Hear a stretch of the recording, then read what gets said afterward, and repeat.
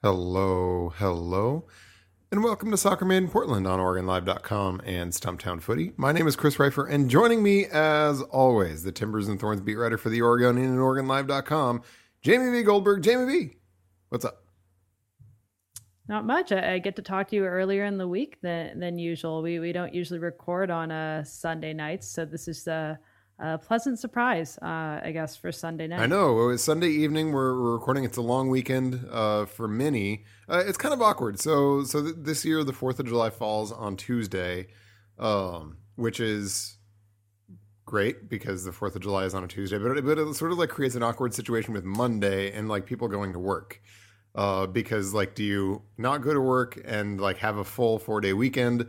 Do you go to work, break it up? Then like, yeah. So I'm not working tomorrow. My employer was kind enough to sort of declare it a holiday, and you know, that's how it goes. And so that's great. But yeah, like everybody is sort of in a different state. Me sitting here on Sunday evening, ordinarily I'm like, all right, getting back into the week. And now I'm just like, I did some like gardening today. It's like I get to do Saturday over again. It's lovely, really lovely. How about you? What's your plan going forward? I guess you probably like you're sort of on the clock all the time, right? Because Yeah. you're you know, a journalist, so you gotta, you know, gumshoe up and all that. But Yeah, I mean, I did a little bit of work today. Just given that the game on Wednesday, I have to get stuff started for that. Definitely will be at Caleb Porter's press conference tomorrow, so I'm doing the full going back to work for Monday. But I do plan to take 4th of July off unless the Timbers decide to do anything super newsworthy. And I'm gonna have a barbecue in my yard. We've been working on getting the yard to a point where it's ready to host people, and we went and bought a grill this weekend, which was really exciting. Nice. And set up a picnic table. A nice like big grill, or are you talking like charcoal style? What's up? Oh, it's a gas grill. I'd say it's pretty nice. It was like, yeah, it feel like it wasn't one of those like really expensive ones. So I didn't realize how much you could actually spend on a grill if you wanted to, but I'd say it's a decently nice gas grill. Something that hopefully we're going to use a bunch since it's been warm out. And now we got a picnic table in our yard so we can actually sit out there. Yeah, for sure. I mean, let's keep Home and Garden Made in Portland going here. Yeah, I mean, I'm an apartment dweller, and so, but I've got like a little balcony with some planters and stuff like that I've just sort of historically neglected, but kind of getting gear in order this weekend and getting all those sorted out. So, you know, I mean, I'm far from a green thumb. I know nothing about any of that. Basically, I mean, you know, I did stuff with my parents as a kid and stuff like that. It's not like I've never been outside before, but yeah, so you know, redid all those, like got a couple pots and planters and stuff like that, a hanging planter, which is kind of a fun thing. And so yeah, it's looking up, and got, you know, one or two more things to do with my like only halfway through a 4-day weekend. This is what happens, by the way, when we record a podcast on a weekend. We just start talking about gardening and stuff like that. So I hope you all enjoyed Home and Garden in Portland segment. It's no like Fixer Upper, Chip and Joanna Gaines or anything like that. But, you know, I'm looking out on it right now. Yeah, it looks pretty good. Soccer. That's what we talk about after we like dawdle around for a little while. Dawdling over, soccering beginning. Sporting Kansas City won, Portland Timbers won. That is a game that was played yesterday afternoon before the Thorns took on the Seattle Reign, which we'll get to in a little bit. Our predictions, nowhere near close, but I think for the first time in a while, on the happy side of nowhere near close, you called a 2-0 loss. I will say both of our side bets like kind of have a little bit of hilariousness in them. You called a 2-0 loss with both goals occurring after the 60th minute. The funny thing about that is SKC did score a goal, and it was in the 60th minute. So you were technically wrong, but oh so close to being correct, because you called after the 60th minute, and it happened in the 60th minute. Or at least, you know, like in the neighborhood of correct, I should say, because you would have still been wrong about the both goals thing. I called a 4-1 Timbers loss, which is not close to how it was. But I called a Lawrence Ullom goal, which absolutely should have happened. And if it had happened, if he had scored a goal that he absolutely should have scored, there's every possibility that the Timbers would have won the game Although the more cynical among us, and honestly, I'm not sure there's anybody that's not cynical at this point, would say, nah, they would have fumbled that away too. But in any event, our predictions not so good. I do though think we both deserve some measure of recognition for kind of the hilarious way in which we missed our respective side bets. So I'm going to give us both 0.179 points. What do you think about that? Just for sort of like the ha ha ha, you sucked, but in sort of a funny way. Yeah, sure. I guess that's a way to recognize it. Okay, so yes, that's all you're going to say about that. You're just like, that's a way to recognize it, and then you're just like, yeah, stupid Chris. What are you thinking? I mean, I don't know. I guess it's a way to recognize it. I was just going to give a 0. But maybe this way we'll look back on this a little bit more fondly, remembering the points coming with it. Yeah, and I mean, just so you know, if you get the side bet wrong in sort of a hilarious way, in a hilarious fashion, you can come away with like a 1/10 of a point or so. A 1/10 of a point here, 1/10 of a point there. At the end of the season, none of this matters. So who cares? Okay, I think if we start big picture, this is a good way to frame the discussion. Was it more disappointing, do you think, that the Timbers couldn't capture that win after scoring the goal again in the first half, going up, playing well in the first half, really playing well in the first half, frankly, but nonetheless not being able to hold on to that result and see it through for the 3 points? Or is it more heartening that the Timbers, by and large, played pretty well and ultimately earned a tough draw on the road against the team that I think, it, by every objective measure, has been the best in the Western Conference over the course of the first half of the season? Where do you land on that? More disappointing or more heartening? I think after this game, I was thinking a little bit about the Dallas game earlier in this season, where the Timbers twice held the lead on the road and ended up settling for a 2-2 draw. I remember coming out of that game feeling, slightly disappointed that they weren't able to pull it out, but overall feeling pretty happy with the result, given that the Timbers picked up a big draw on the road against a really good team. And I consider that almost a statement draw to show that they could go toe-to-toe anywhere against any team anywhere in the league. That, I think, I felt that way given the context of how the Timbers have been playing up to that point. Going into this Kansas City game, they pull out the draw against a very good team, the best team in the Western Conference, a team that had only conceded, I think Diego Valeri's goal was the 4th goal that Kansas City had conceded at their home field. But I have to go on the side of I'm feeling a little bit more disappointed because of what the Timbers have been doing as of late and how this kind of fits into that narrative. When you look back at the last 4 games, the Timbers are winless in the last 4 matches. They've held the lead in 3 of those 4 games at halftime. In the other one, it was a draw at halftime. And they haven't gotten a single win. They're 0-2-2 in those last 4 games. And I think you can't look at this game and completely you can't look at this game without recognizing that the Timbers did pick up a big point on the road, that they moved, I would say, in a positive direction overall with the performance. It wasn't quite as bad as we've seen those second halves in recent weeks. But you have to be disappointed that once again, the Timbers held the lead going to the second half. And not only were they not able to close it out by keeping Kansas City off the board, they blew 2 opportunities to take the lead later in the game, with Diego Valeri missing a penalty kick and Lawrence Holm missing a sitter right in front of the net. So I'm still disappointed about this if I had to pick between the two, but I do recognize that it was a better overall performance, and it's always good to get a point on the road, especially against one of the best teams, the best team currently in the Western Conference. Yeah, this is an easy question. It's a really easy question if you were to sort of take the game out of context, right? If you were to only look at this game, only look at the performance the Timbers put in, only look at the result they earned and sort of the circumstances in which they earned it on the road at Kansas City, you'd say, heck, yeah, that's a pretty darn good performance. We're pleased with that.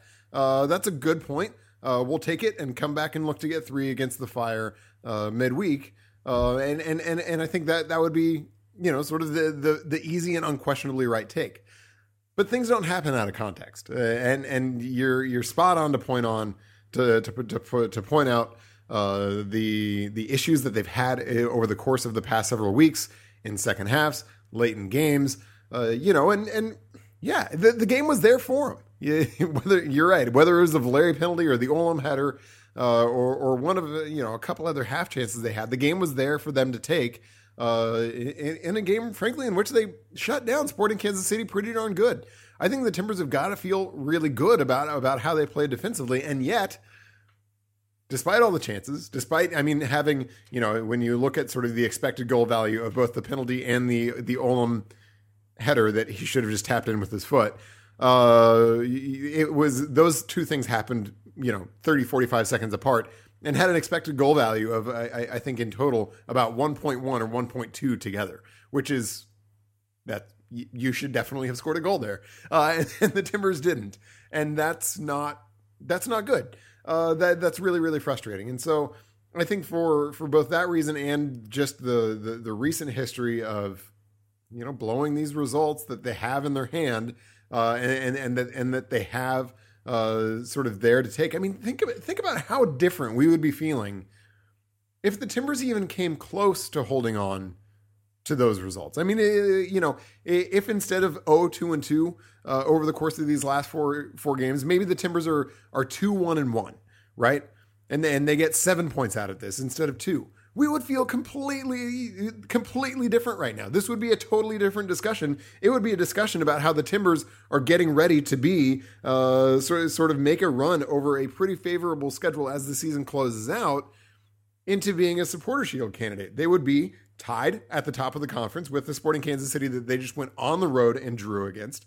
They would be in as good a position as anybody in the Western Conference. They've got a stretch of games coming up in August and September and October in which they have very few midweek games when a lot of other teams do, and that's just going to help them pick up points as they go, and that would be the discussion. Right now, the discussion, even though the Timbers are still sitting in third, I think they're fourth in points per game, the discussion is very much about whether this team can survive.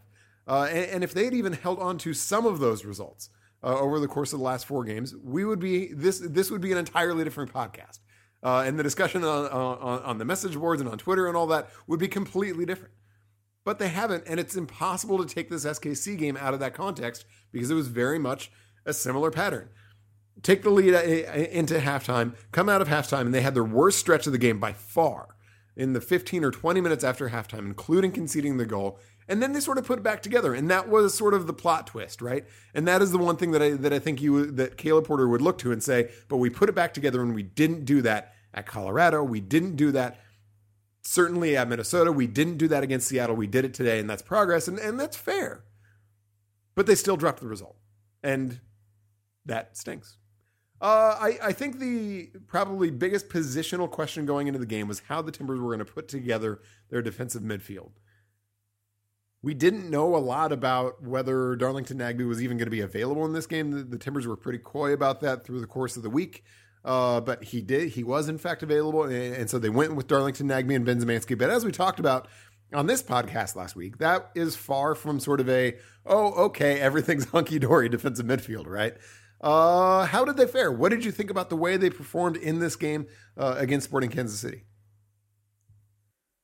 Well, I definitely felt a lot more confident about the Timbers' chances to put together a good performance in defensive midfield when I knew Darlington Nagbe was going to be in there over some sort of makeshift D-mid with Zarek Valentine or Lawrence Olam and something going on in center back. I think that was something the Timbers needed. I think this may have been a completely different game. You look at the fact that Nagbe completed 100% of his passes. This definitely would have been a completely different game had Nagbe not been in there. I think they fared pretty well. I wasn't sure how defensive the approach was going to be with Zemanski pretty much sitting back and Nagbe in there. I was not completely confident on how this was going to work out, but I think from a defensive side, they did a really good job of shutting Kansas City down centrally, making it a bit easier for the center backs overall.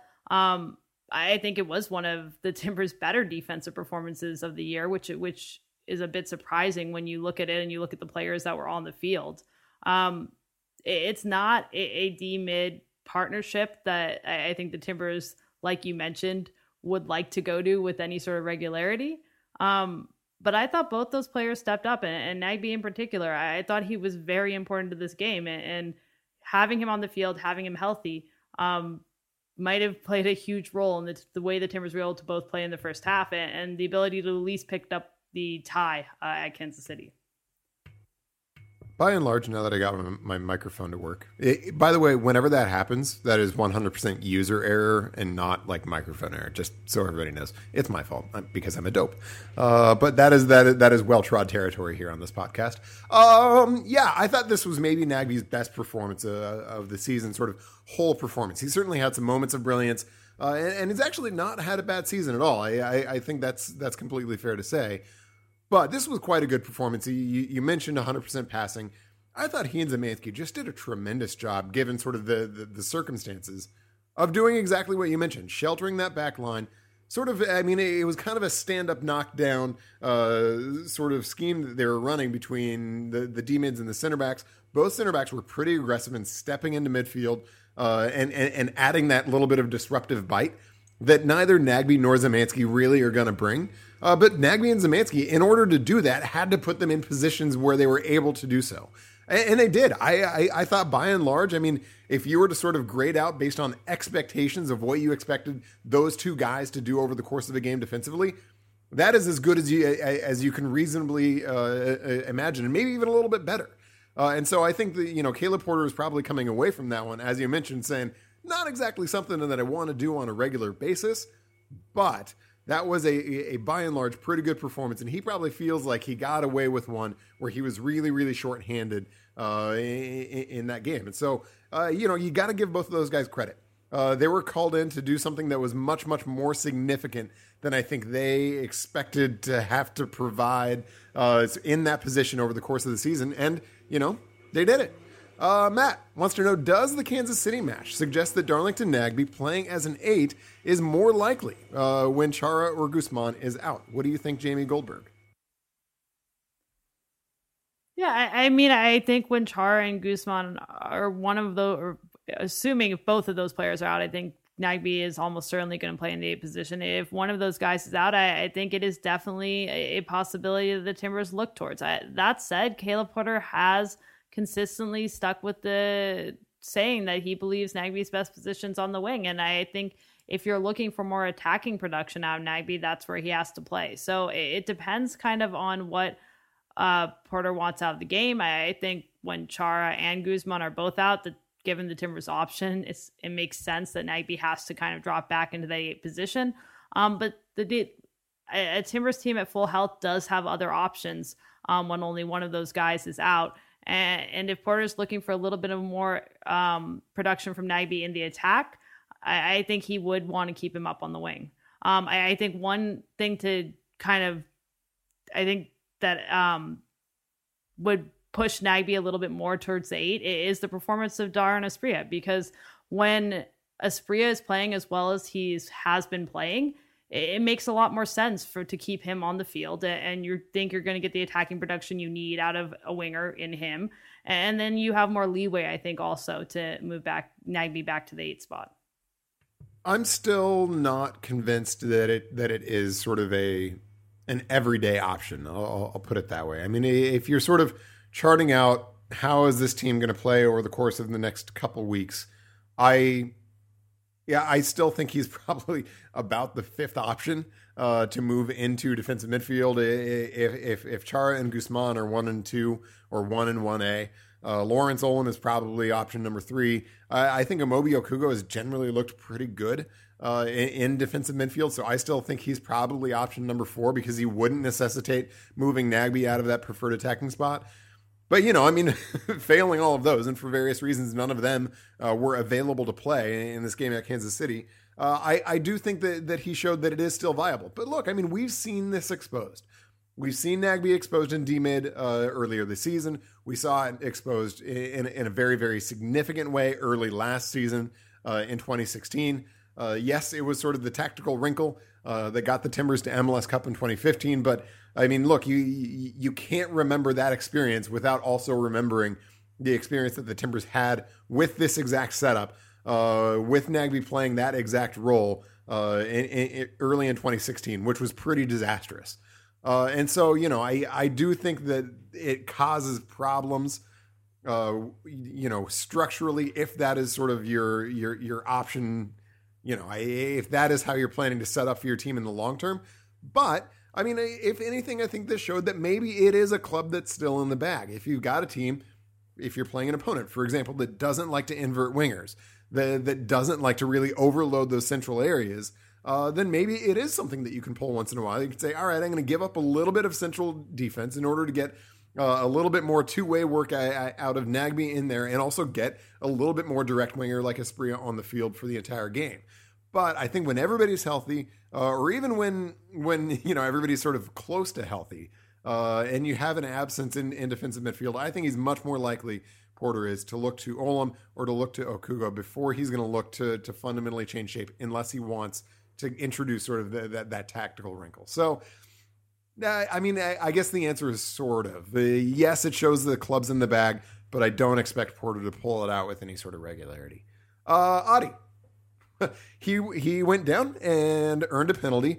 From the camera angle that they primarily showed on ESPN, it looked pretty questionable. It's clear that Tim Melia did not clip him with his hand. It's not entirely clear whether there was any contact between the two or not. What do you think, though, based on your take on the replays and all that? Do you think Fernando Adi will be suspended for simulation or embellishment on the penalty call? As a reminder, if the disciplinary committee does find that it was simulation or embellishment, he will be suspended.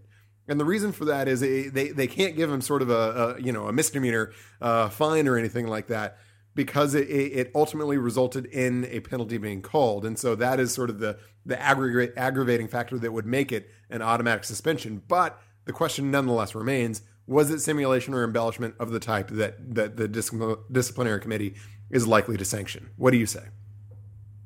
I mean, I think based on that angle, no, because I've watched that now a number of times, and I can't tell for sure that Melia did not touch Adi. It's very questionable, like you said, but I don't think that angle is enough to definitively say, yes, that was a dive and Adi should be suspended. Now, I want to see what other angles the disciplinary committee can look at, because I think from another angle, you could see it would be more certain whether or not Adi was actually touched and whether he went down because of that, or whether it was just a dive. But from that angle alone, I think it's too questionable to be sure either way, and definitely not enough to change the call. But I assume they are going to have potentially other angles to look at. And so it wouldn't shock me if ultimately this does come down as a suspension either. I agree with that take. The only thing that I think is important to sort of point out is that I actually think the Dzemaili penalty is very, very similar in that regard, because you could see on the Dzemaili penalty, the one that the Timbers gave away in Montreal earlier this season, there was clearly nothing penalty worthy in sort of Sebastian Blanco's hand on the shoulder, right? That was a tap on the shoulder. He went down. That was clearly nothing that was worthy of penalty. The only thing that you couldn't tell definitively, and it's not that there was great video evidence that it happened. The only thing you could say is that, like, maybe I can't really tell, is maybe Blanco also clipped him with what I think would have been his right foot as they sort of came through the play, and maybe that could have caused the fall. I don't think there was very convincing video evidence that happened, but I'm sure that's what the disciplinary committee was looking at, and essentially in saying, essentially saying we can't tell if it was a dive or not when they decided not to suspend Dzemaili. And so, yeah, I agree with you. Unless there is an angle, and I know ESPN showed some, I just frankly didn't have that good of a look at a TV live in order to see. So there are definitely other angles out there, and the question will be whether one shows it sufficiently definitively for the disciplinary committee to say, yes, that was a dive, or still, we can't really tell if there's contact between them. If maybe Melia got sort of a shove or a nudge in on him with his, I think it would have been right shoulder to Adi's right leg. Maybe it was left. I don't know. Right and left are hard. But in any event, that there was enough contact to sort of like make there be something there. So I would tend to think, unless there is something that makes it perfectly absolutely clear that it was a dive. The disciplinary committee will not suspend, but I don't entirely know what they're going to be looking at. Randy wants to know, given the mercurial nature of Alvis Powell, do you believe he's a long-term fit at right back? A little bit of context to Randy's question. The Timbers concession in the 60th minute that just narrowly foiled Jamie Goldberg's prediction. It was another one of these balls from out wide. It was a good ball, to be sure, from Roger Espinoza, to give him the credit that he deserves. But it was also just sort of a naked run that Powell failed to track and was ultimately sort of like one-touched into the roof of the net. So Powell certainly gets his share of culpability on the goal in what had otherwise been, to that point for him, a pretty good game. But nonetheless, that's exactly the kind of goal, exactly the kind of soft goal that the Timbers can't concede, especially in a game against a tough opponent on the road when you have a 1-0 lead, which leads to Randy's question. I mean, given that we've seen these mistakes from him and that we've seen them now with relative frequency, do you believe that Powell can be a long-term sort of solution at right back, or is it time that the Timbers start looking elsewhere? I mean, the Timbers have been grooming Powell. He took over the right back role in 2014. So they've been grooming him now for a while to move into that right back role and provide the consistency that they expect. And he's shown flashes of exactly what the Timbers want out of him. The problem is it seems like whenever you're getting a bunch of good performances out of Alvis Powell, he comes back to earth, or he goes in the wrong direction, and he doesn't keep that consistency going. He doesn't keep moving in the right direction, where I think the Timbers would hope he would be, and he would continue to grow. So I think he's still young, but it is problematic that he seems unable to keep on a consistent track upwards. At this point, he has a lot of time in MLS under his belt. I think you start to worry about this inconsistency at this point. I think this is a year that he's going to have to prove himself, and he hasn't done that yet. He still has, as long as he's on the roster, as long as the Timbers don't do anything drastic and move him in this window, I think he still has time to prove that if he can earn the spot back, because I think at this point it is earning that spot back. I do not think he's going to start on Wednesday. But if he can earn that spot back and provide some consistency down the stretch, then yeah, maybe the Timbers continue to give him a chance. I think overall his contract hit is not that bad. But it's getting to that point where they've invested a lot of time in Alvis Powell, and he's still proving to be inconsistent and not moving, I would say, in the right direction. And I think this year has really been a step backwards for him. I'm going to throw this back to you in a little bit different way. So, I mean, as you mentioned, unless the Timbers go and do something in this window, like trade him, what is your approach if you're the Timbers to, talking about Alvis Powell and potentially trading or transferring Powell in this window? Are you saying we're going to try to go out and do this? Are you saying this is something that we're actively trying to do? If you're the Timbers, or is it something where you're like, hey, I'm willing to listen? Or are you still at, you're probably never going to offer me anything that's worth it, so forget it. Put yourself in sort of Gavin Wilkinson's shoes. What is your sort of perspective and strategy with Powell in this window? I think maybe they're at the willing to listen point. I don't think the Timbers are actively going to go out and try to trade Powell, especially given that their backup options are Valentin, who I think has shown overall well, but it is not someone the Timbers ever expected to be a starter. And similarly, Chance Myers, who's dealt with injury, and someone that the Timbers also did not expect to be a starter. They'd like to see Powell earn his spot back and play up to the potential that they think he has.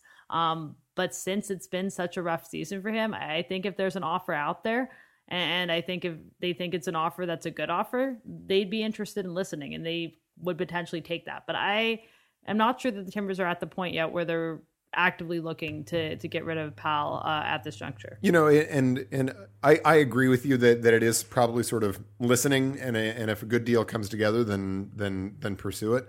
And the big reason is, I think Zarek Valentin is a really good backup right back. I don't think he's a great fit as a right back for what the Timbers really want and need from a right back. I mean, the entire premise of this question is that Elvis Powell isn't either, and hasn't proven to be that either. He certainly has the tools to be. I think certainly much more so than Valentin, given his athleticism, given his ability to get the ball to the byline and to sort of be that wide attacking threat that the Timbers don't really have in their first choice lineup. But I mean, for extended periods, he hasn't been those things that the Timbers want him to be. And so that is sort of baked into the question here itself. So, I mean, in light of the fact that there is no sort of great succession answer right now, I think it would be surprising if the Timbers were sort of actively trying to move him.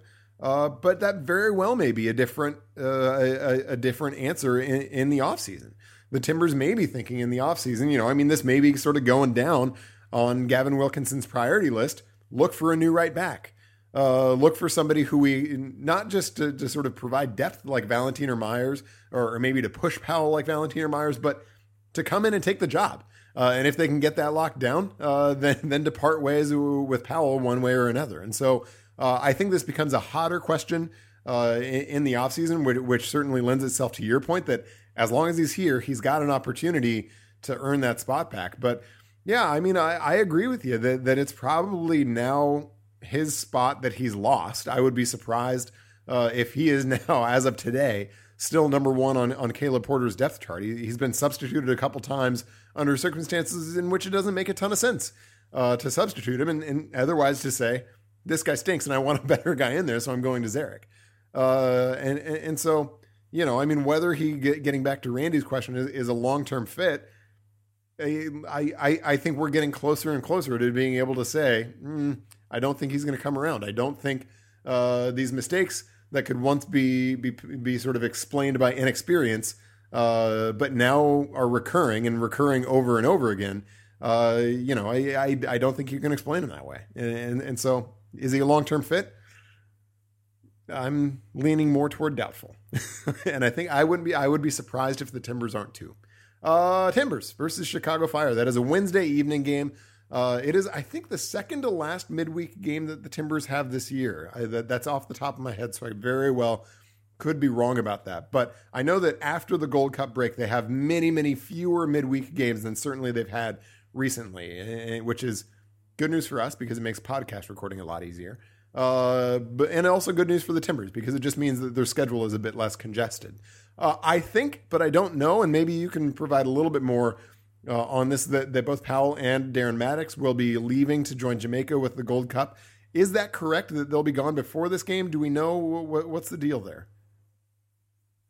I don't think we know for sure. It's what they said on the TV broadcast yesterday. So I think it's likely that they'll be gone, but we're going to have a chance to talk to Caleb Porter tomorrow to get a for sure answer on that. The Fire are going to be without Dax McCarty. They've already been without Dax McCarty. He has gone to join the U.S. national team at the Gold Cup. And so they were without Dax, but ask our friends up north in Vancouver whether that weakened the Fire a whole lot. And they would give you a pretty unequivocal answer because the Whitecaps got absolutely crushed in Bridgeview. It was 3-0 after 30 minutes. The Fire were all over the Whitecaps early on. It ended up going 4-0.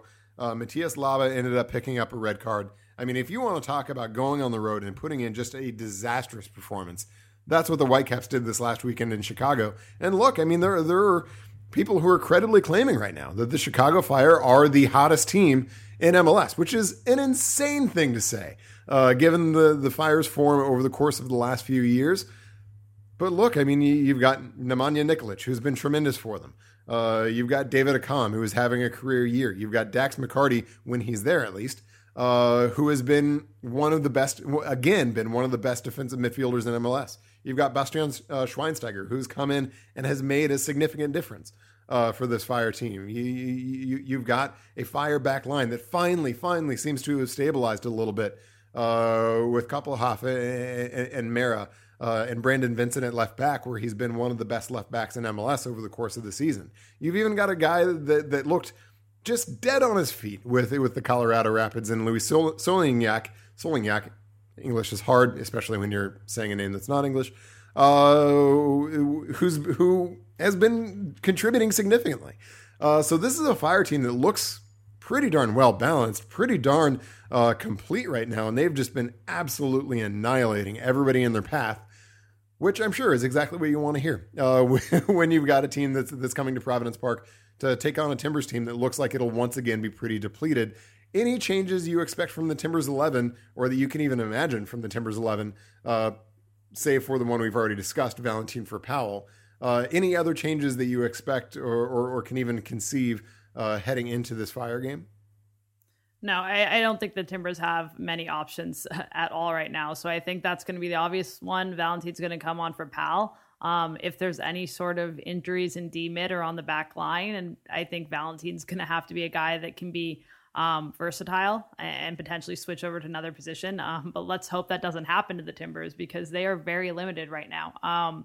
I'm thinking about the roster and just who's going to be available, and assuming Powell and Maddox are gone as we think they will be, I believe the Timbers can only carry an 18 in terms of available players if they decide to put 2 goalkeepers on the bench. So they might just go with 17 players. And so this is a very, very thin Timbers team playing a Chicago team that frankly has not been impacted. Dax McCarty is a big loss, but comparatively not impacted as much by the Gold Cup and aren't dealing with the same injuries. So they're going to be facing a Chicago team that's going to be much closer to full strength when they are dealing with some real issues right now. So it's going to be an interesting game to see. Obviously, the Timbers kind of proved us wrong, went to Kansas City and put in overall a really good performance against the number 1 team in the Western Conference. We'll see if they can do it again, even more shorthanded against Chicago. So let's play this out. The if game, if Fernando Adi is suspended, if the disciplinary committee decides to go #Adi rules on him and suspend him where they wouldn't Zemaili in the past. What is the switch there? I mean, is it just Jeremy Ebobisse up top? Is it maybe Dairon Asprilla up top in a position that we've never seen him? But Caleb Porter is mentioned a couple times is an option, and then maybe a Victor Arboleda on the wing. What do you think it would be? I think those would have to be one of the. I think it would have to be one of those two things because I don't see who else. I mean, the other option would be maybe to move Asprilla up and Nagbe back to the wing, but I just don't see another option at defensive midfield for them right now unless they want to do something crazy like move Valentine there and put Chance Myers in the game. I don't see that happening. So I think most likely, I think the simplest switch might be to play Ebobisse, unless they think Victor Arboleda at this point is ahead of him, in which case maybe we do see Asprilla up top. But it's going to be thin. If Adi's out, I think they have no choice but to play one of those 2 young guys. And I am trying to count in my mind whether or not they will be at the point where they could call up a USL player with extreme hardship because they're going to be right around there. Yeah, they'll be close, but I mean, we can just count the field players that at least, assuming Adi is suspended, counting the field players, they would certainly have Farfan on the bench. They would certainly have Chance Myers on the bench. They would have either Arboleda or Ebobisse. And if that is all, then they could call up. They'd have to put Renico Clark on the bench. He's healthy. That's right. They would have to put Renico Clark on the bench. So that would be 4. And so the Timbers would not be able to call up an Augustine Williams, for example, from T2 or a Vilian Bijev. Probably Williams, I think, would almost certainly be the call. So, I mean, unless there is a sort of health-based reason that Clark is not available, which, I mean, can always happen. But, I mean, unless there's something like that, I certainly think the Timbers would be unable to make a call from T2. So, suboptimal. Not ideal, to be sure. But, as we talked about, I would be a little bit on the surprise side if Adi is ultimately suspended, unless the disciplinary committee has something that is much clearer than what I've seen. Question from Brian on sort of a left field question as we wrap up the Timbers discussion. How is Adam Quaresay doing? The answer is not great. He's actually had a really rough go since leaving Portland. He spent the last season at Brøndby in Denmark. He battled through a number of injuries. I think he had a pretty significant back injury that really hampered his last season. And as a result, he really failed to break through there. As a result of the combination of injuries and form, he just signed, and I'm not going to be able to pronounce this well, Vålerenga in Oslo. That was Kvaratskhelim's sort of first big professional club. It looks like he's going back to Norway in order to sort of reboot his career. Certainly at 29, that's not sort of a death knell for a goalkeeper, but personally for Kvaratskhelim, it's been a really rough go since leaving Portland, and that's been brutal. What do you think, sort of in looking back on that move now, in light of everything, both last year and this year's performance, Kvaratskhelim out, Gleason / Adenella now in, is the Timbers goalkeeping situation significantly worse off now?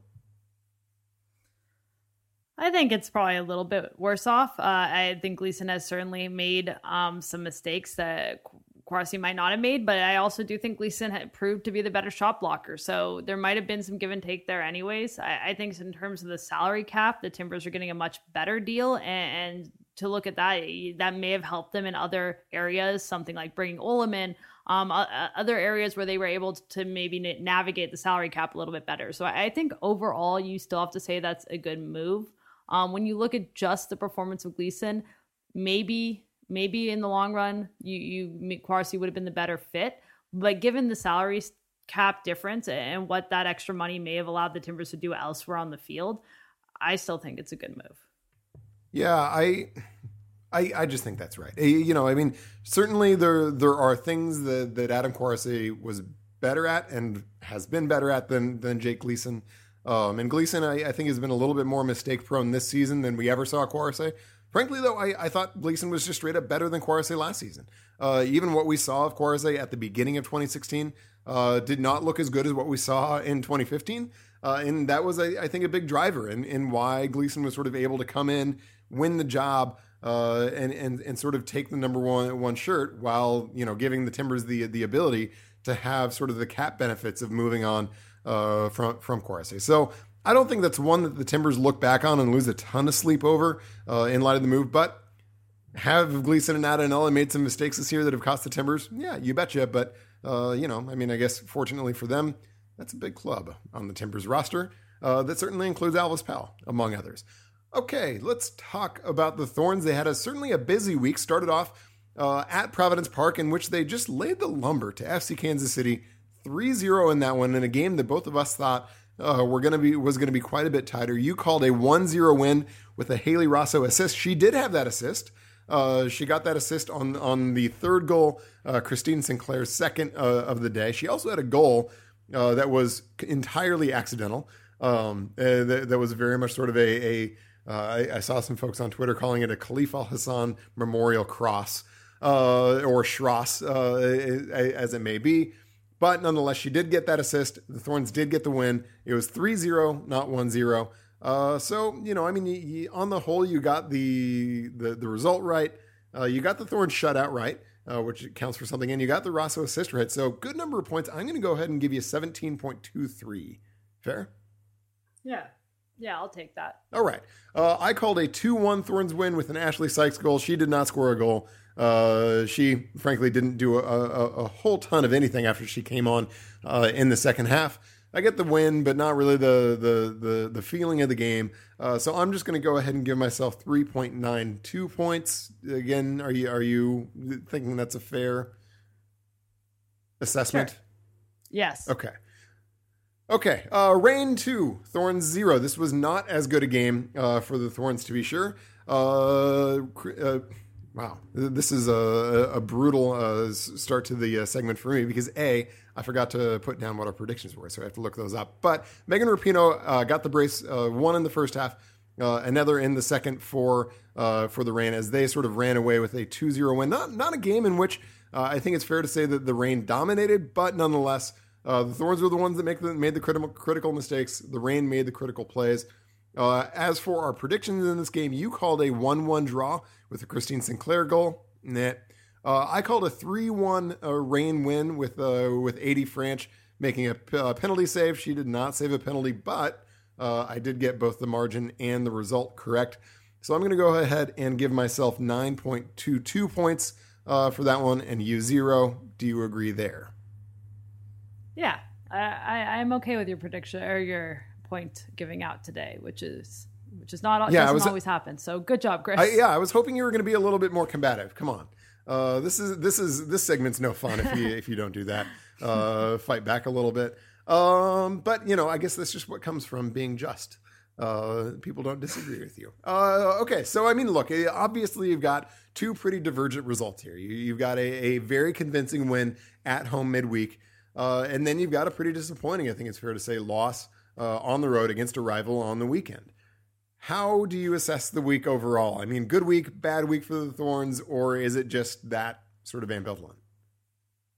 Yeah, it's an okay week. The win at home was huge. I thought that was a really important performance for the Thorns to come out and play like that against a pretty good Kansas City team, a team that is especially good defensively. To come out and play like that and get a decisive 3-0 win, that was really important for the Thorns, especially coming off 2 losses. And I was hoping that they would be able to build off that heading to Seattle. Now, Seattle's a place that the Thorns have never won, not at Memorial Stadium. They won a few games back in 2013 when Seattle was playing at Starfire, but for whatever reason, Memorial has given the Thorns a lot of trouble. And Seattle's been a good team. I think they've been getting better and better as the season's gone on. They have a lot of talent. Megan Rapinoe is a difficult player to stop. So I think this was going to be a tough game for the Thorns, and I think a draw would have been a satisfactory result. The problem is that there's a very high expectations for the Thorns, and even though they've seemed at different points this season to begin to turn a corner, they haven't been dominant, and they haven't been a team that you're looking at saying, yeah, this team is about to make a real fight for the NWSL Shield or the NWSL Championship title.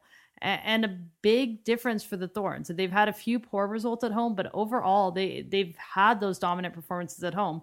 They haven't been nearly good enough on the road for a team that wants to compete for an NWSL Shield. I think they've been 4-1-1 so far at Providence Park, but only 1-3-2 on the road, and have scored just 4 goals away from Portland. So they're not scoring a ton on the road. They, at least in the Seattle game, the defense, which has been very good. When you're not scoring a lot, you hope that your defense at least is going to come back up big. And you look at that first goal they conceded to Seattle in what otherwise was a pretty even first half. Emily Sonnet just made a big mistake. She tried to, I guess, pass the ball back to Franch in a moment of kind of a mental lapse, and with Megan Rapinoe right there. And that's the type of play you can't make when Megan Rapinoe's right there, because she will hurt you. So the Thorns have to be better on the road if they want to be the team they can be this year. And I think that's kind of the tale of this week. They played the way they can play at home, but the road form hasn't been good enough, and that's what they did. They went to Seattle. It was an okay performance, but they weren't able to get the result, and that's happening far too often on the road. And it's especially taken a more recent turn for the worse. I mean, it's funny. You think back it was frankly just a few weeks ago, because both these teams have been playing a lot and the Thorns have been playing a lot as well. But just a few weeks ago, after the Thorns go to Sky Blue, a good team, and they get that win on the road at Sky Blue, we were both kind of saying, okay, like this Thorns team like could really get rolling. They then come back, they lose to Sky Blue after the international break. And it's been then they go to Washington. They lose at a pretty bad and weakened Washington team. I am going to have to go back at the end of the show to Timbers Fire, because I neglected to mention something on the injury front there. But after that brief commercial, but in any event, they go to Washington. They lose at Washington to a weakened Washington team. And you're like, suddenly, 2 games after you think the Thorns are going to get rolling, you're wondering, have they hit a brick wall? Well, they showed midweek that they haven't hit a brick wall, but then they showed on the weekend that you're right, that these road form issues are legitimate issues. And look, I mean, since that game at Sky Blue, they haven't scored on the road in 180 minutes against teams that are very score againstable. They have not found the back of the net. And which is especially frustrating in a rain game in which they did have a good number of chances. And you're right, the overall performance, if you sort of I mean, if you're judging out and grading out the game, like gymnastics or something like that, maybe you say the Thorns win in a judge's decision. As it was, that's not how soccer works, and so the Thorns lost by knockout. But I mean, that is certainly becoming a concern. You're right. I mean, can they squeeze into the playoffs, being just good at Providence Park, being just good in Portland, and maybe scraping out a few points here and there on the road? Yeah, they probably can. They're a good enough team, and they're probably going to be good enough at Providence Park where that's going to be viable. Are they going to be able to compete for the NWSL Shield or to secure at least a home game at Providence Park in the playoffs if they were to do so? Nah. Amandine Henry, Dagny, and Nadia Nadim are all gone now for the Euros. How big of a problem is that for the Thorns?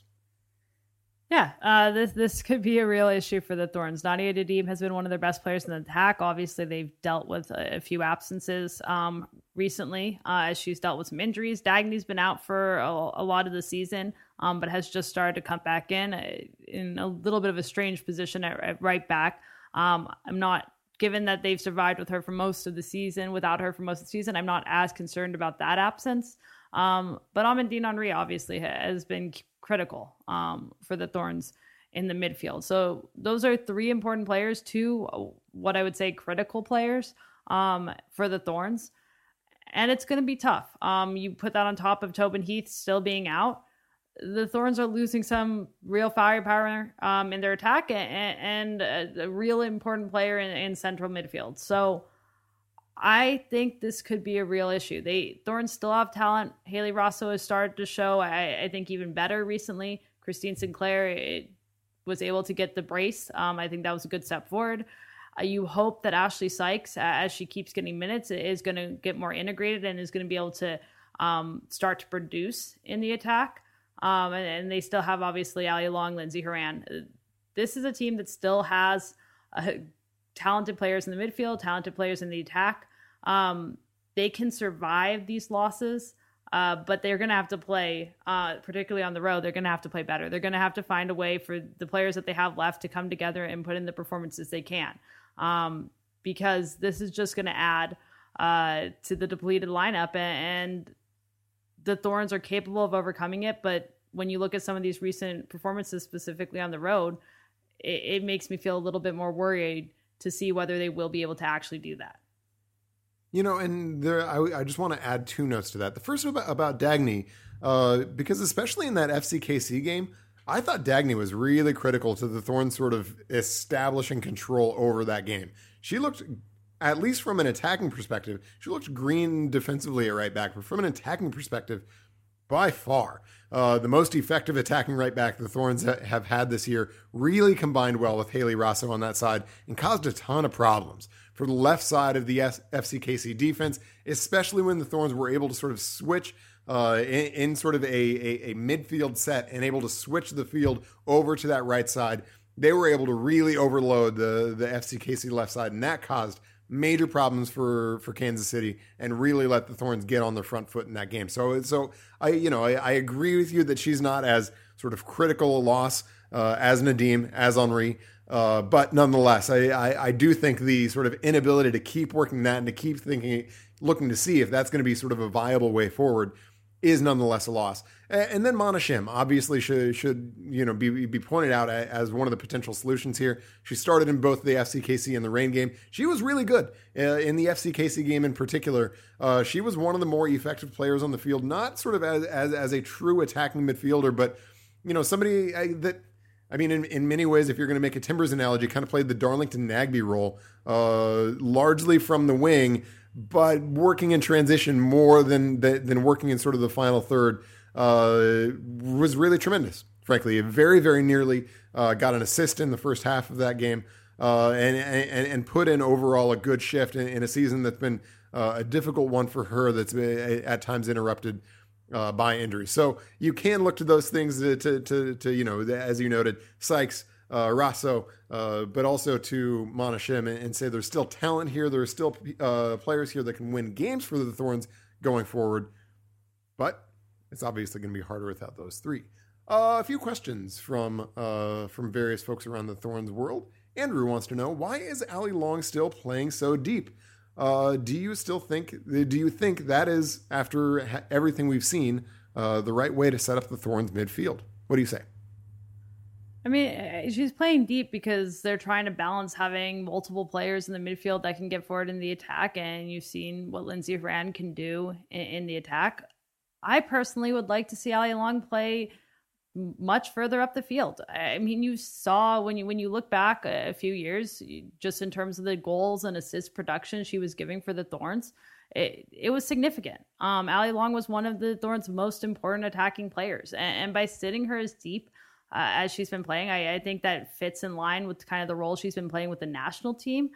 But I think on this team, she's capable of being the spark in the attack that the Thorns need. And when they've been struggling to score on the road in some of these games, and they've had some games in the attack that aren't up to the level that you want it to be, and particularly since they're missing a big attacking piece in Tobin Heath, I would like to see Mark Parsons kind of change his formation or change kind of Allie Long's role within that.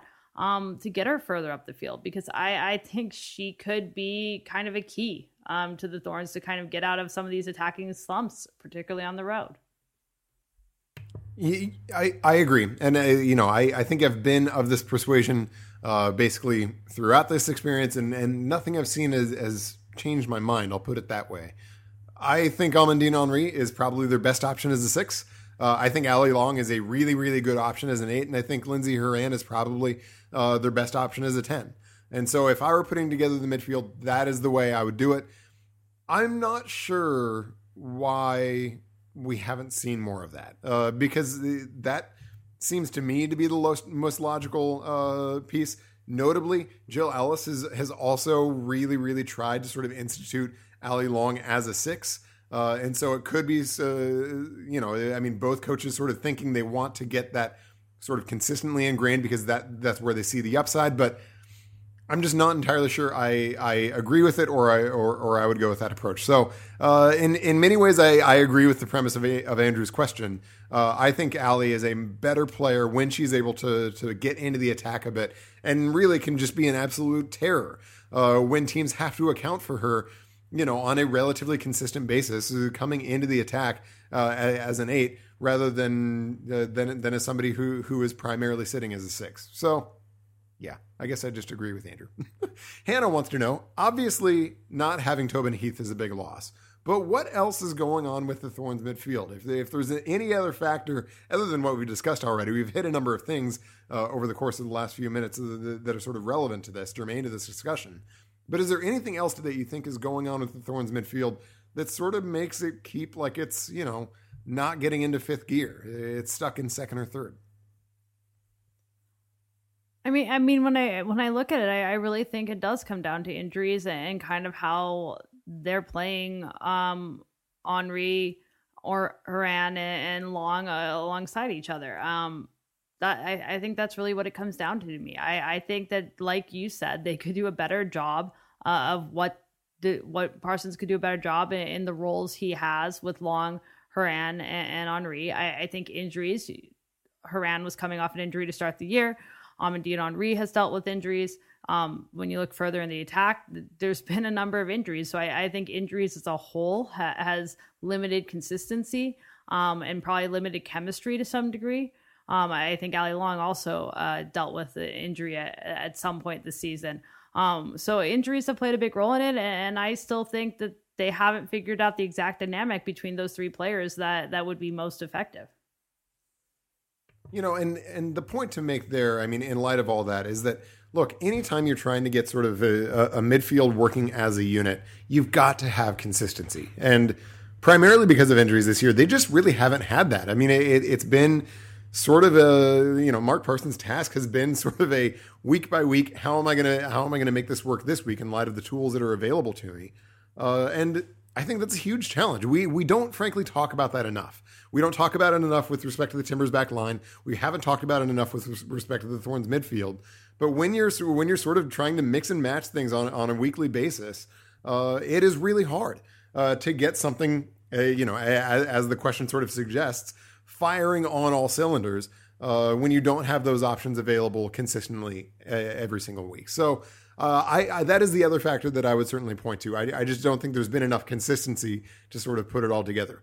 Whether that can happen by the end of the season, we'll see. I mean, that's certainly the hope. The Thorns certainly hope to have Tobin Heath back and available in time for late season or the playoffs. But given that she's now on the 60-day DL, that is, an exercise as much in hope as it is in sort of, expectation. Okay, predictions. This is a weekend edition, so we're going to make sure we keep it a little bit tight and keep it close to the hour. So let's just hit our predictions for the 2 games of this upcoming week. The first game, chronologically, is the Timbers against the Fire. So let's start there. I just don't see how this depleted Timbers roster is going to beat a Chicago team that's been dominant recently and is not going to be dealing with the same won't have nearly as thin of a roster as the Timbers have. So Timbers are at home. I think they'll put in a decent performance, but I think the Fire are going to win this game 2-1. And I think Esprilla is going to get the Timbers goal. So I'm going to go ahead. Oh, by the way, I did have one last bit of news, and this is potentially significant. And so you might be kind of mad that I didn't talk about this before that. But Bastian Schweinsteiger did come off in that game against Vancouver with an apparent injury. It sounds like it's a hip thing. I've only seen him described as day-to-day right now, so I think it's fair to say he's questionable. But given that the game is on turf, which we know how people who spent most of their careers in Europe feel about that, and it's on the short turnaround. If I were a betting man, I would bet that he will not play, which could be potentially significant because then if you're talking about Dax being out, if you're talking about Schweinsteiger being out, that is significantly limited for the Fire. They'll certainly still run out Juninho, but at that point they are scraping the bottom of the barrel a little bit. Maybe they move a Matt Polster into midfield and bring in like a Michael Harrington at right back. But they nonetheless have to then make those decisions. And they're certainly significantly weakened from where, you would expect them to be. As to my prediction, since I slid that in at the last moment, I'm going to say that the Timbers are going to get a result out of this, but it's not going to be great. It's going to be a 2-2 draw. I think Sebastian Blanco is going to have a big game. He's going to score a goal. He's going to lodge an assist. And if it is Michael Harrington at right back, he's going to be the guy that Seba Blanco victimizes a little bit. This Fire team has been absolutely dominant in Bridgeview. I think they are unbeaten in Bridgeview and maybe even only have one draw. They've been more human on the road. I think they're 2-3-3 on the road. So they're beatable on the road, but you've got to play well against them. I don't think the Timbers are going to beat them, but I think the Timbers are going to get a point out of it, which I think will have people in a not enthusiastic, but not necessarily catastrophic mood going into the Gold Cup break. Thorns at Dash. That game is on the weekend. And what do you think is going to happen? I actually have to look up the time because I forgot to write it down. Thorns at Dash, what's your call? I think this is a game that the Thorns are going to be able to get a win. The Dash have not been good this season. The Thorns do have a full week to recover. They're not going to be having to play on short rest, which they've been doing a lot recently. So I think they'll take the full week to recover. They'll put in a good enough performance on the road, which will be important to them. And since the Dash are a weak team and have been a weak team, the Thorns will pull out a 2-1 win. And Ashley Sykes, after another week of training, will be a little bit more integrated, and she'll get her first goal. Yeah, I think the Dash are the unequivocally worst team in NWSL. The game, by the way, is Saturday at 5:30. In light of the road form, I'm like going halfway to your level of optimism. I'm not ready to go there entirely. I'm going to call a 1-1 draw with a Lindsay Uran goal. I just want to see it before I sort of I feel burned after the Sky Blue experience of sort of jumping on the bandwagon and saying, all right, now it's time to get rolling. I'm not ready to go there with this Thorns team the way they've been playing on the road. So I think going down in relatively tough conditions in Houston and in a semi-night evening game, I think it'll be, as they tend to be, pretty muddy affairs in the heat and humidity. And so I'm going to say they come away with the 1-1 draw. Okay, I think the only thing that we have left then is the fantasy update.